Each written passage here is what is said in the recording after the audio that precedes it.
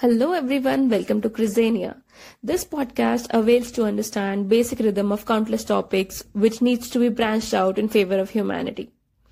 We have heard about many discussions in our previous podcasts, but this episode will be all about few interesting facts which will help you to embrace your self-confidence.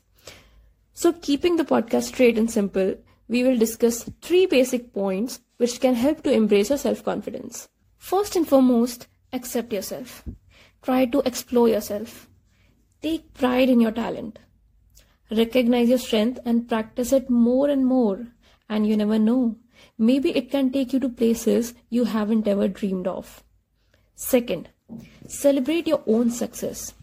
It may be a small one, but take a moment to enjoy.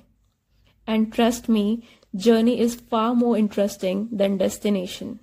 And celebrating your small achievements can make your journey memorable and will also help to boost your self-confidence. Now last but not the least point, spend time with yourself.